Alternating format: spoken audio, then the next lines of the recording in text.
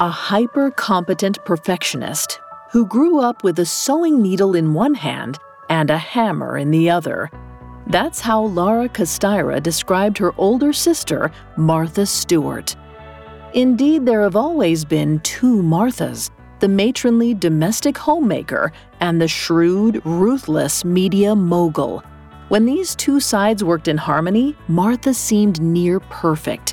When they fell into discord, she embodied the worst of American wealth and privilege.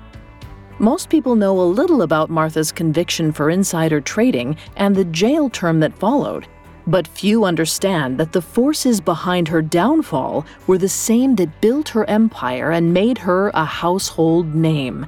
It was the sewing needle and the hammer, the two Marthas.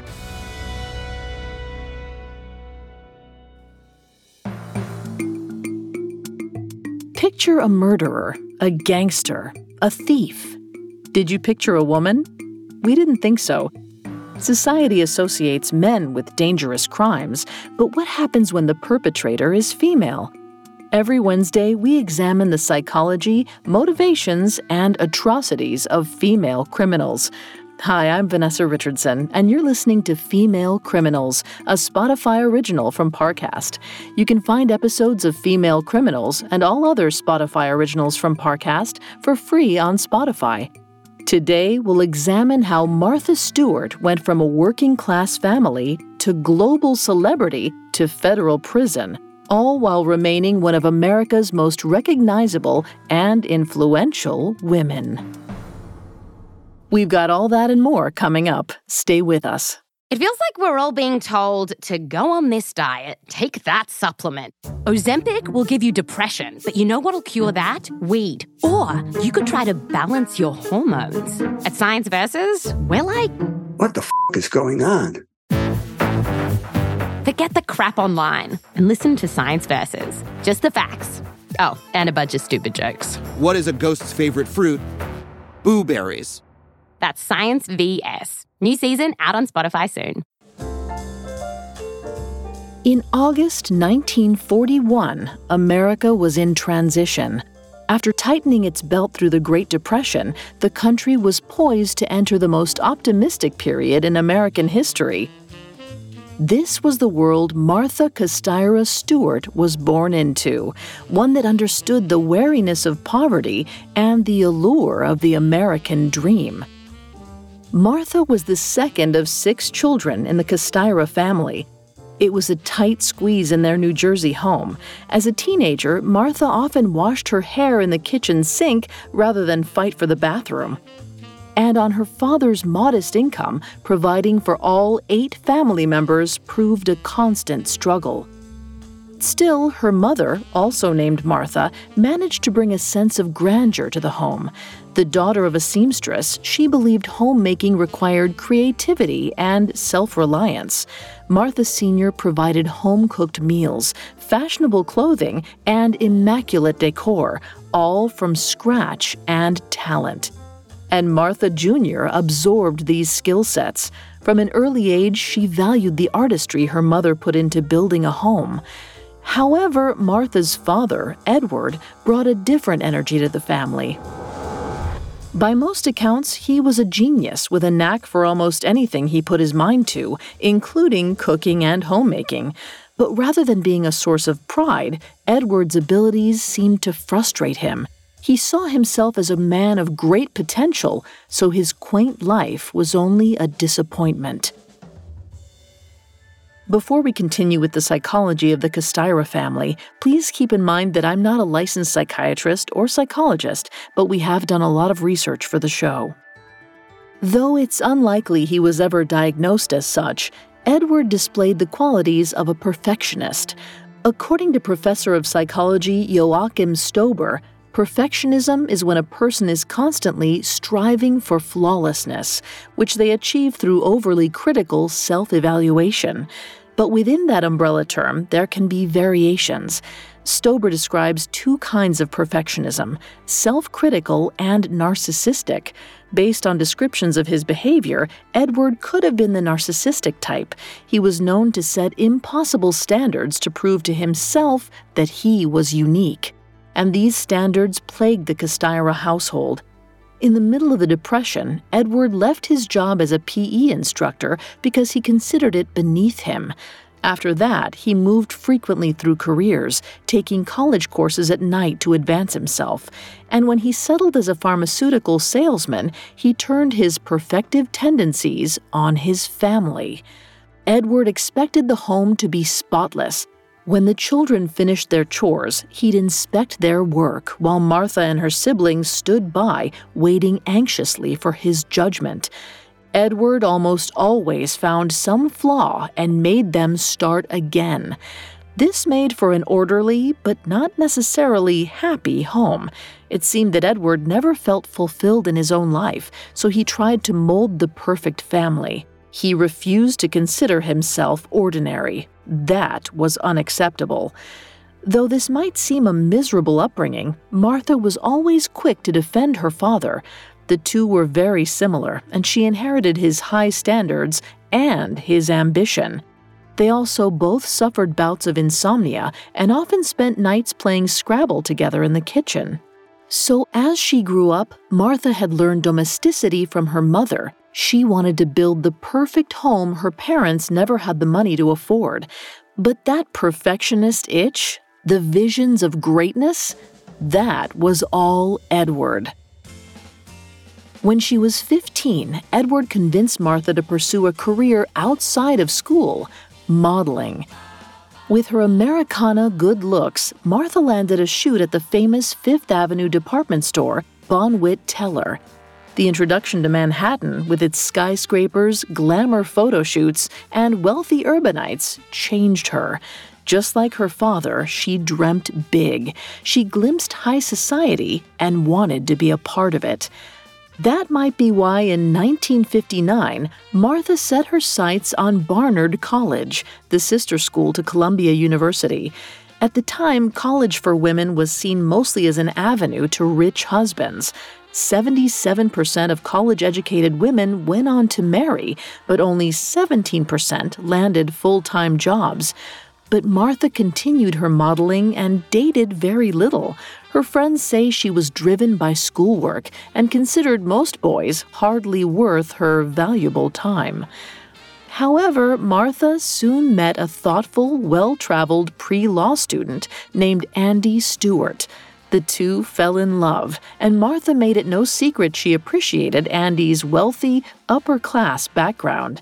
If she wanted a white picket fence and access to New York's high society, Andy could give it to her. Still, part of Martha didn't buy into her future as just another housewife. She was smart, stylish, and most importantly, aware of how the world perceived her. This side of Martha wanted to succeed independently to prove that she could, and that meant taking her part-time modeling to the next level. In 1960, Martha submitted a portfolio of her modeling work to Glamour magazine's top 10 best-dressed college girls. She knew what they were looking for, a couture yet relatable girl, free of serious commitments. For that reason, she downplayed her relationship with Andy, writing of herself, "Life pleases her, including a young man named Andy, art and architecture." And it worked. Not only was Martha selected in the top 10 list, she received a full-page spread. The Glamour article sent her modeling career into overdrive. Martha got a flat in downtown Manhattan and was soon entertaining a move to Paris. She was headed for the high life she'd wanted. But there was one bump in the road. Andy realized that the window on their relationship was closing, so he proposed. Martha turned Andy down several times, saying they were too young. After all, she was only 19. But her reluctance probably also had something to do with her dual visions for her future. Martha did want to build a traditional home, as her mother had shown her, and for that she needed a husband and children. But she also wanted independent professional success. In such a strictly bound society, she didn't know how to reconcile the two. Her conflict was clearest in her father's reaction. He begged her to refuse Andy's proposal. He told her that married life would squander her potential. He pointed to his own marriage as proof. This time, however, Martha didn't follow her father's advice. On July 1st, 1961, she married Andy and became Martha Castyra Stewart.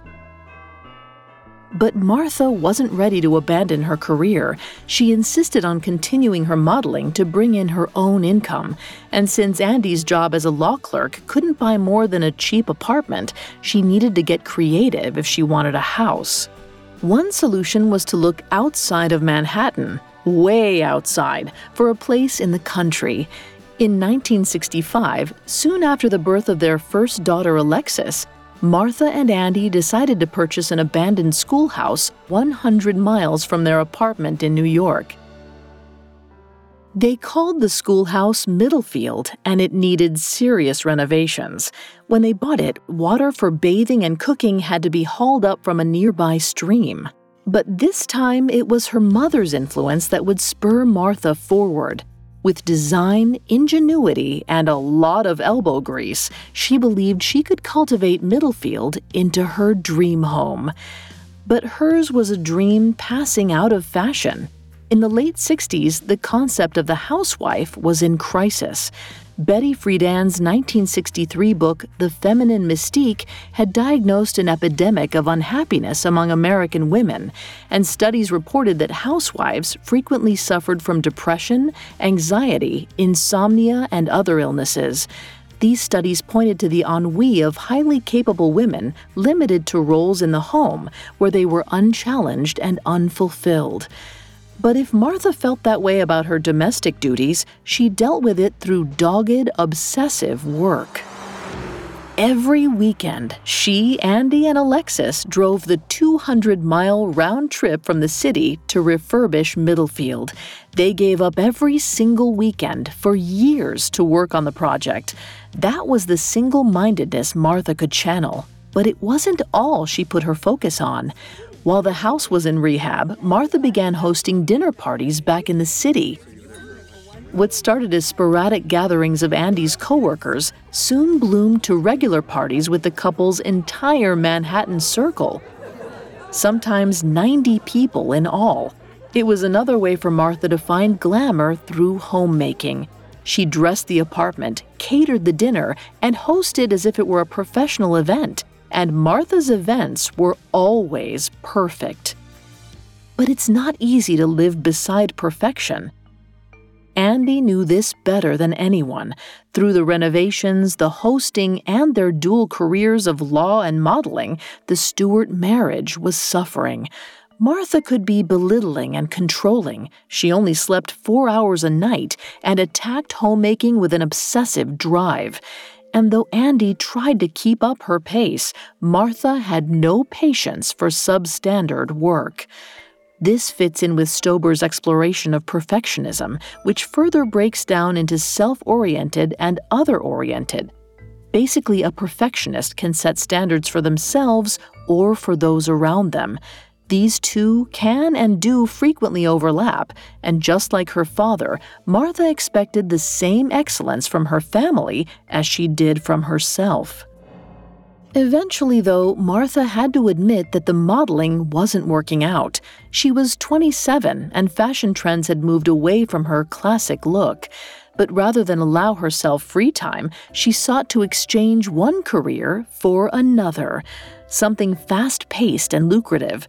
Naturally, in 1968, she decided to become a stockbroker. If this sounds like a bizarre pivot, it did fit Martha's ambitions. Though the brokerage world was male-dominated, anyone who could sell was in, and Martha's father Edward was a salesman who taught Martha the art of pitching.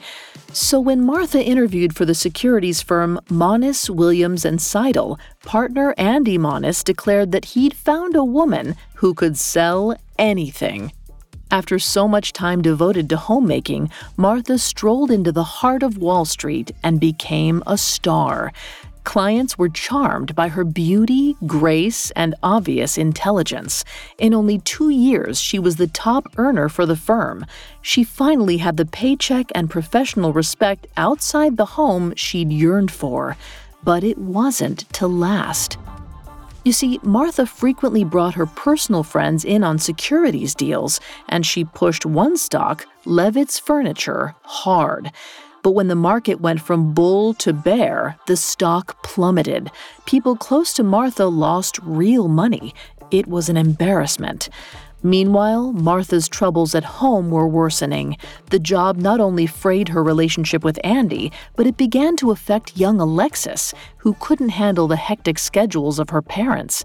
The stress at work and at home became too much, and in 1973, Martha retired from the brokerage firm, letting her second career fall by the wayside.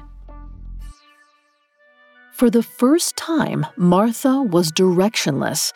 Her professional life had stalled, and her home life was in turmoil. She needed to find something new. Martha wouldn't settle for ordinary. Until this point, the two Marthas had never been in lockstep. She was always splitting time between the house and modeling, or the brokerage firm and cooking dinner. That changed with the help of her friend, Norma Collier. Norma had long been impressed by Martha's dinner parties and approached her with a proposition. She wanted to start a catering business. They'd make what appeared to be home-cooked meals for wives who didn't have time to host dinner parties themselves. Martha jumped on board, and almost immediately, business took off. At 32, Martha was finally doing what she enjoyed most: homemaking, cooking, and entertaining as a business. She'd combined her two passions and found instant success. In other words, she'd found her calling. Little did anyone know just how far this new venture would go, and how ruthless Martha would become along the way.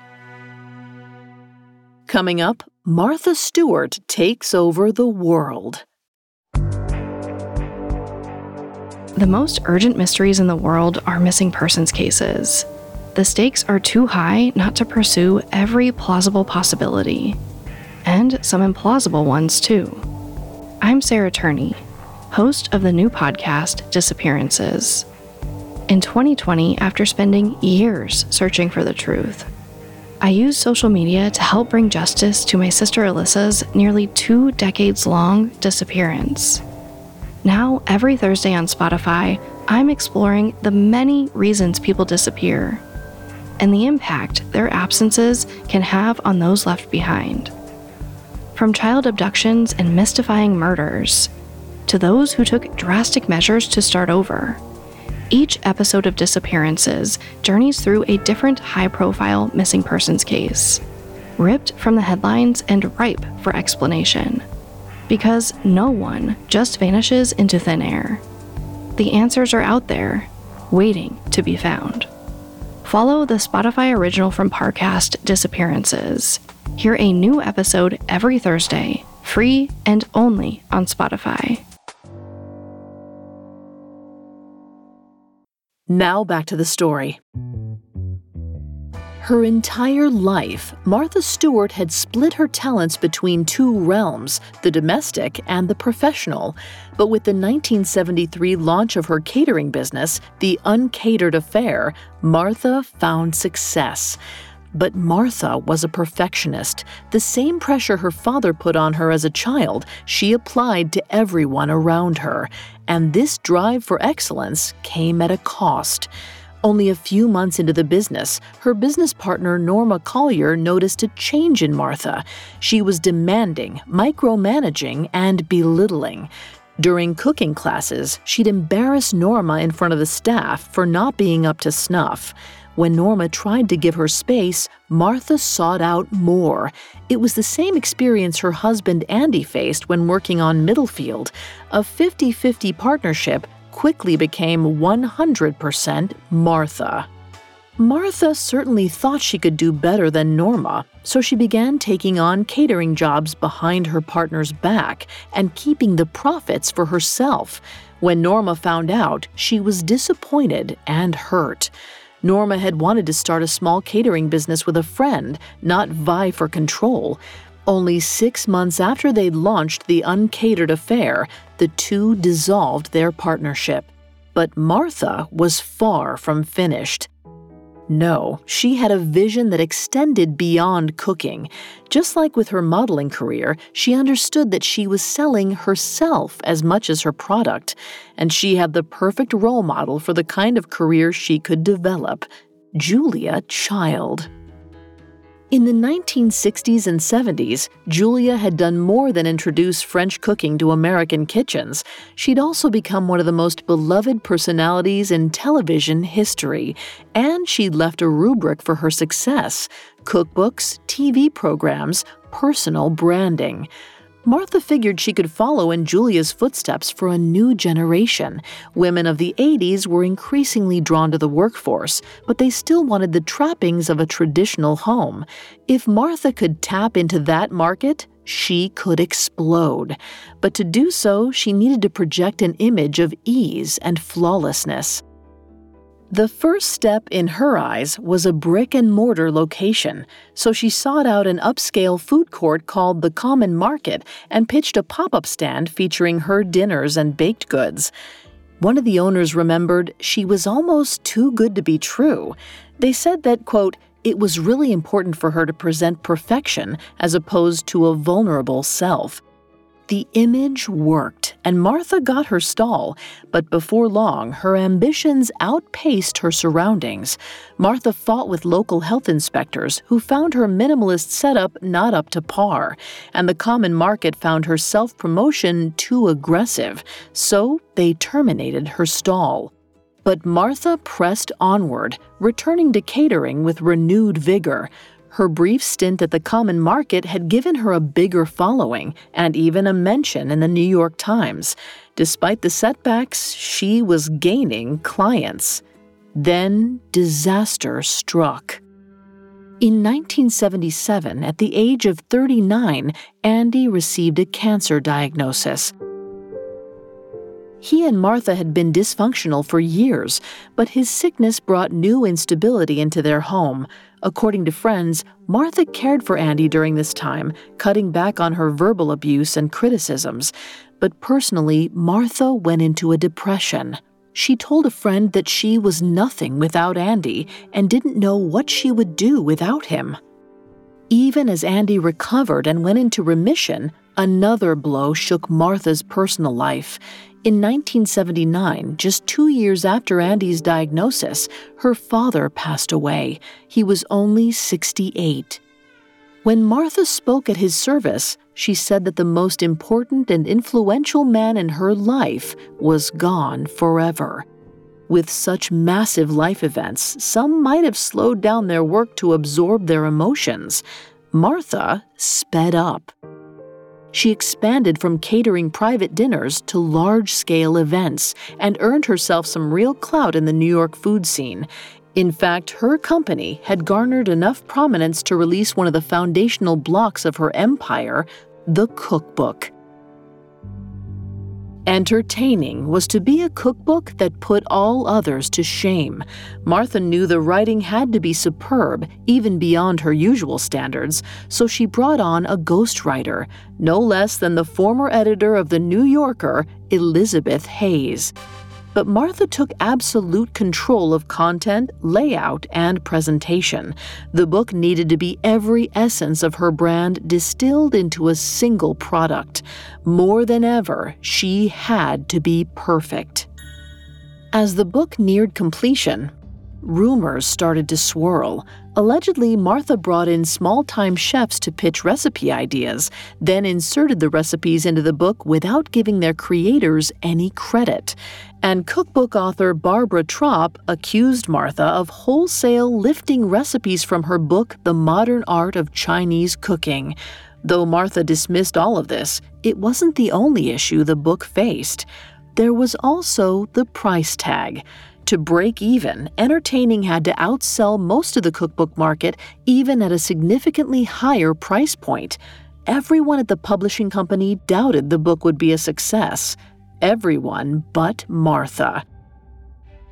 "I have good ideas," Martha once famously said. "I know what women want." And Entertaining was the proof. The book exploded, outpacing sales projections by miles. Critics raved over it, and bookstores sold out. The writing and recipes were praised, but most remarkable was Martha herself, who appeared throughout the book in full-color photographs. Martha later said it was these photos that clinched the book's success. People didn't just love the food, they loved Martha.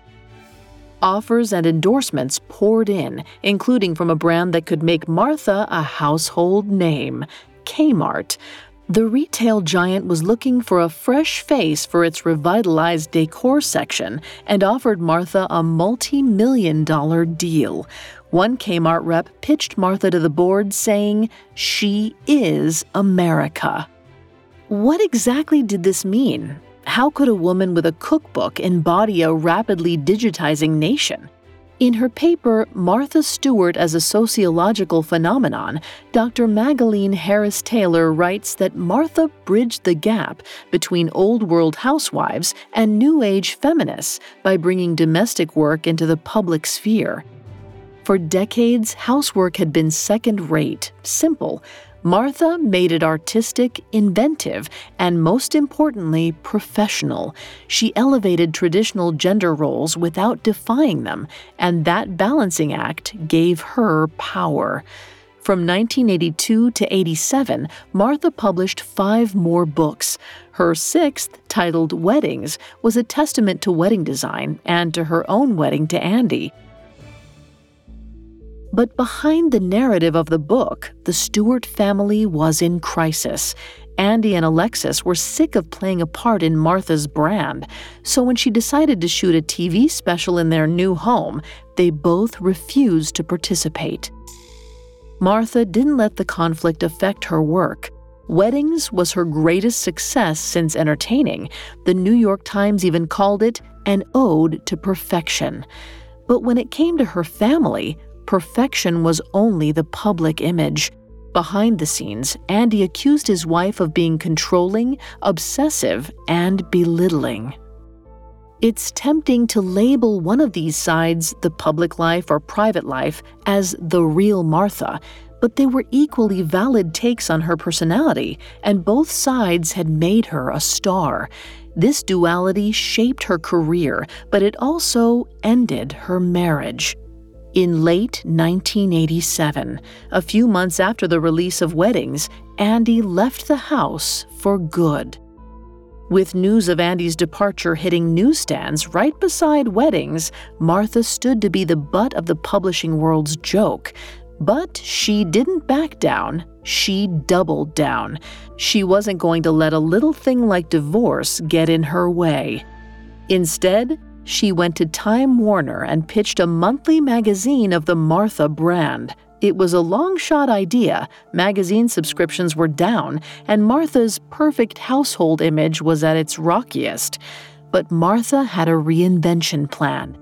While she knew she could no longer represent the model nuclear family, she could still rule domesticity. She emphasized her gardening. She leaned into the self-satisfaction of homemaking. Without changing her core, she pivoted from the ideal housewife to the DIY single woman, unafraid to get her hands dirty. Time Warner didn't expect a hit, but they gave her the magazine anyway, and the first issue appeared in November 1990. Like all of her ideas, Martha Stewart Living caught on immediately.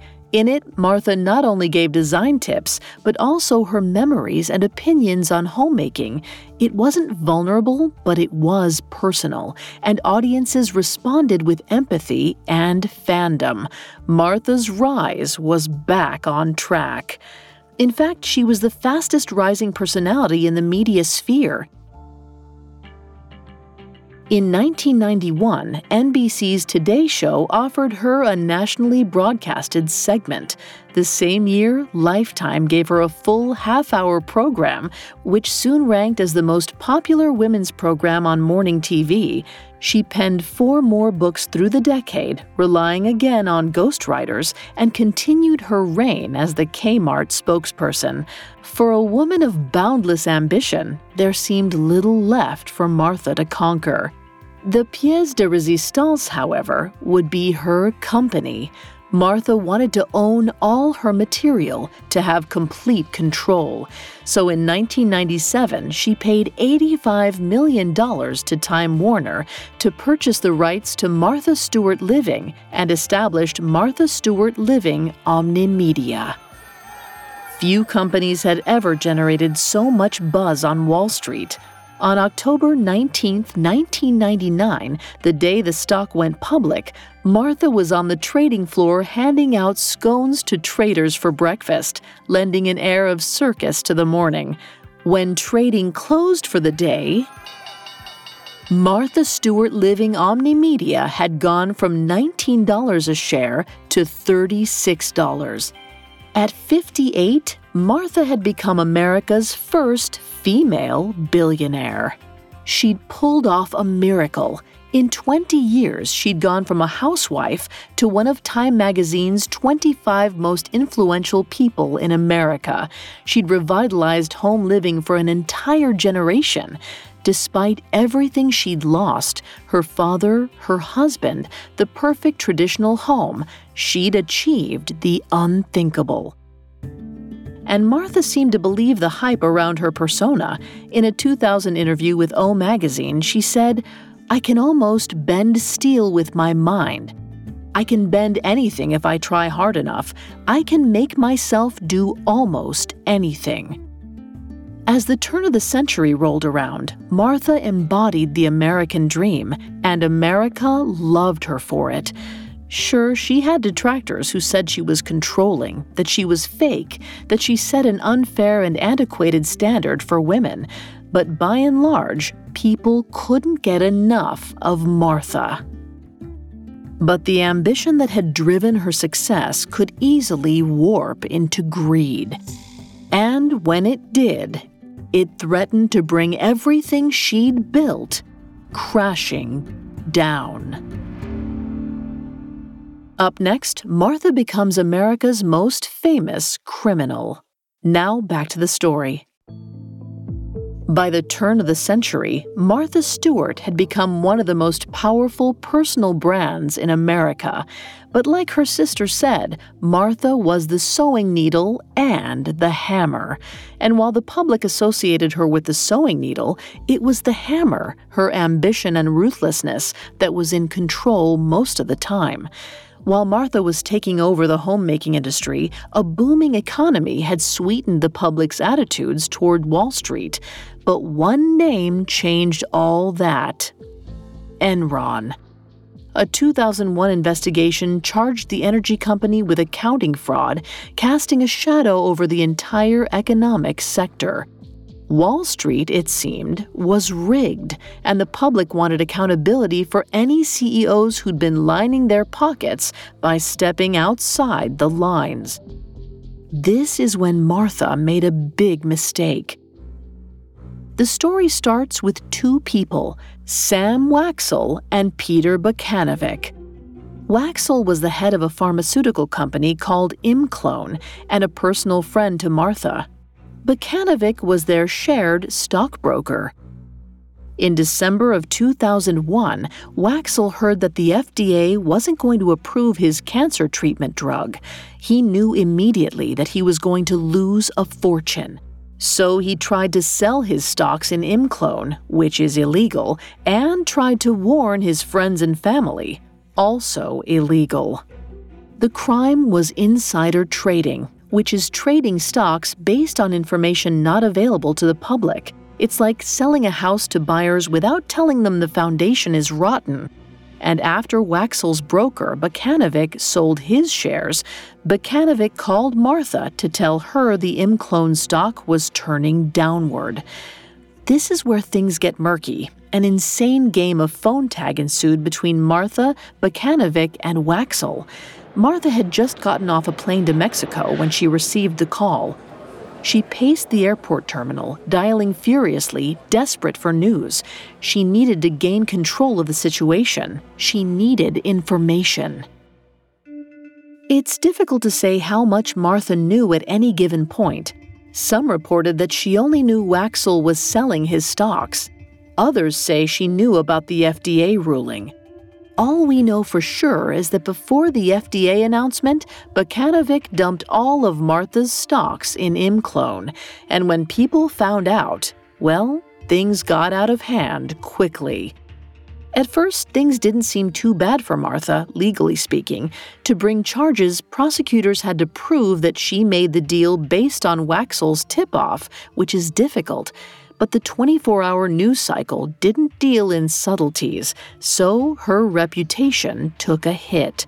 Before long, Martha was the poster child for insider trading. The press tore into her. Journalists and comedians took aim at her domestic persona. Jay Leno joked about her recipe for disaster. Mix 1 part arrogance with 2 parts incompetence. Simmer in the juices and then serve hot in the can. No one with her name recognition had been pulled into any of the recent economic scandals, and if charges were brought, it might be the biggest trial of the decade. For her part, Martha gave no ground. She held that she dumped her shares because the stock dipped below a predetermined amount, which is known as a stop-loss order. But these orders usually involve paperwork, and Martha had none to show. Her resistance fed the public garbage fire against her. The New York Times, who always gave Martha glowing reviews, released an op-ed entitled "Cry No Tears for Martha Stewart," which accused her of being, quote, all too comfortable with unwarranted privilege. People wanted an apology, and Martha refused to yield. Sociologists have studied why the public became so hostile towards Martha. Australian researcher Norman Feather explained the anti-CEO trend of the 2000s as schadenfreude, or the joy of witnessing another's suffering. He says that when a successful person suffers, we celebrate because we feel less inferior. In other words, Martha had projected so much perfection that people loved watching her fail. Another theory is that we feel schadenfreude strongest for those closest to us. Nobody is truly envious of Michael Jordan's jump shot or Gianni Versace's designing skills, not in the same way we feel for a friend or sibling. But even though Martha was a billionaire media mogul, her persona reached people in their most intimate settings, their homes, their kitchens. Fans hadn't been forced to reconcile the two Marthas before, and suddenly seeing her business-minded side felt like a betrayal. But some of her supporters found this blatantly sexist. Of course she was business-minded. Anyone in her position had to be. So is it possible Martha received unfair treatment? Was she embarrassed more thoroughly and more vehemently than other CEOs? Studies such as those performed by Madeline Heilman, professor of psychology at New York University, confirmed that powerful women do face a double standard and that ambitious behavior by men is often not excused for women. The words so often used to critique Martha, fake, manipulative, unlikable, tend to appear most frequently for women of power. Her treatment touched a deep nerve in American culture, and the controversy was set to get worse. But here's the craziest thing. All told, Martha only made $52,000 on the illegal trade. Why on earth would she risk her company, her fortune, and her credibility for such a measly sum? Maybe it was the memory of the Levitt's furniture loss from her stock brokerage days. Maybe it was the standard set by her father, always to strive for perfection. In doing so, it seems she'd let the hammer call the shots. But to recover, Martha needed to navigate her way back to her original domestic persona, the needle. She needed her two sides to work as equals once again. But with a criminal trial looming, that would have to wait. In June of 2003, the U.S. Attorney's Office of New York brought charges against Martha for securities fraud and obstruction of justice. To contain the bad press, her company board asked Martha to step down as CEO, restricting her presence in the magazine and on TV. Martha wanted to focus on her work, but it was all being taken from her. As long as the scandal continued, she was trapped. Then, in January 2004, the trial began. News vans crowded the sidewalk opposite the courtroom. Martha stepped out of her car, flanked by security guards, and waved to the crowds of supporters, as well as her detractors. She was entering the fight of her life, but she knew what she had to do. Stay composed, stay confident. Always project Martha. Inside, the prosecution brought witnesses testifying to how much Martha knew about the FDA approval, but it wasn't enough. By March, the judge threw out the securities fraud charges. Still, some witnesses claimed Martha had tampered with evidence, deleting texts or backdating paperwork. Just like always, she'd tried to make everything look perfect. Only this time, it was obstruction of justice. So in June, Martha was sentenced to 5 months in federal prison. The sentencing judge said he'd reduce the possible sentence of 25 years, partly because of the 1,500 letters from her fans begging for leniency. Even after the scandal, Martha still had a following to lose. Martha could have appealed her sentence and remained free during the interim. Instead, she opted to serve her time. The pragmatist in her knew that she had to move past this chapter. It was her only chance at another transformation. So on October 8, 2004, 63-year-old Martha checked into the Alderson Federal Prison for Women. Alderson's nickname was Camp Cupcake, but life behind bars was still a dramatic change for the lifestyle guru. Her phone time was limited to 300 minutes per month. All her rights to privacy were revoked, and though she applied for a job in the kitchen, she was assigned to cleaning toilets.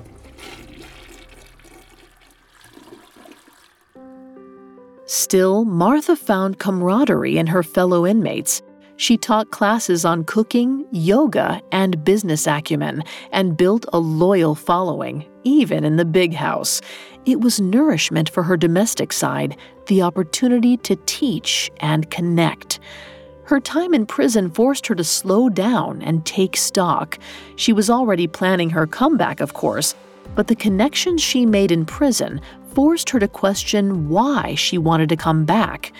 She later wrote, "It's no secret I'm accustomed to having control. What became all too apparent during my confinement was how many, many women are not in control of their lives or what happens to them." And Martha's previous persona hadn't empowered women. It pressured them into meeting impossible standards. Her entire life, Martha had pursued flawlessness, seeing vulnerability as weakness. But in prison, she changed her approach. She decided her bond with women didn't come from perfection. It came from the shared experience of taking a traditional role and reclaiming it, both professionally and personally. That was the way forward. On March 5, 2005, Martha was released from prison to house arrest. The next few years would become one of the most legendary brand adaptations in the 21st century. Martha took to the airwaves with frequent jokes about her jail time, referring to it as her semester at Yale, and showing off her ankle bracelet the one used to track her movements for house arrest, on TV, she returned to her lifestyle show, this time including a live audience to show off her surprisingly loose sense of humor. And she knew how to spin the Wall Street angle. She decided to host the reality show The Apprentice, though the gambit failed because audiences found her too nice. Martha came off as a nurturing mentor, in contrast to her cold-blooded, ratings-boosting predecessor, Donald Trump. It was a loss for the show, but a win for Martha. The media saw a wry, more at ease Martha, but nothing contributed more to this pivot than her friendship with a certain all-star rap artist. Martha first met Snoop Dogg on her show in 2008, and their rapport delighted audiences. In one cooking segment, Snoop Dogg poured his branded cognac into their mashed potatoes. Instead of correcting him, Martha hooted with laughter. The pair's friendship blossomed through a series of TV appearances, culminating in their lifestyle stoner show, Martha and Snoop's Potluck Dinner. Of course, there was a strategy behind the friendship with Snoop. No one on the planet could be more the opposite of the uptight, waspy control freak Martha had been. If Snoop Dogg found Martha chill, the logic went, so could America. That said, Martha Stewart will never stop engineering her brand. Even her allusions to bad behavior seem curated. When asked if she ever smoked weed with Snoop Dogg, she responded, "Maybe just a little smoke, and not barbecue smoke." Every word is a precise, calculated move. If there are two Marthas, they're still battling for control. Still, that's what's made her one of the most powerful women in America. Martha is controlling. She is dogmatic. She is privileged.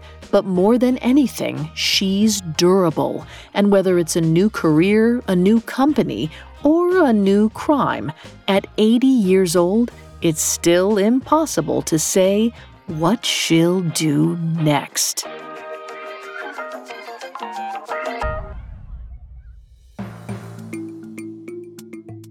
Thanks again for tuning in to Female Criminals. For more information on Martha Stewart, we found the book Martha Stewart, Biography by Joanne F. Price extremely helpful to our research. You can find all episodes of Female Criminals and all other Spotify originals from Parcast for free on Spotify. We'll see you next time. Female Criminals is a Spotify original from Parcast. Executive producers include Max and Ron Cutler. Sound design by Jay Cohen, with production assistance by Ron Shapiro, Trent Williamson, Carly Madden, and Bruce Kitovich. This episode of Female Criminals was written by Connor Fitzgerald, with writing assistance by Joel Callan, fact-checking by Haley Milliken, and research by Mickey Taylor and Chelsea Wood. I'm Vanessa Richardson.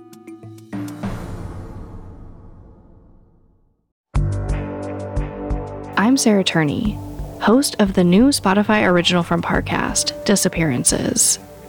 Every Thursday, join me for an exploration into history's most gripping missing persons cases. Following timelines, analyzing clues, and piecing together as many answers as possible to find the truth. From prison breaks and child abductions to second chances, and even murder. We'll journey through the many reasons people disappear. Follow my new podcast, Disappearances, free and only on Spotify.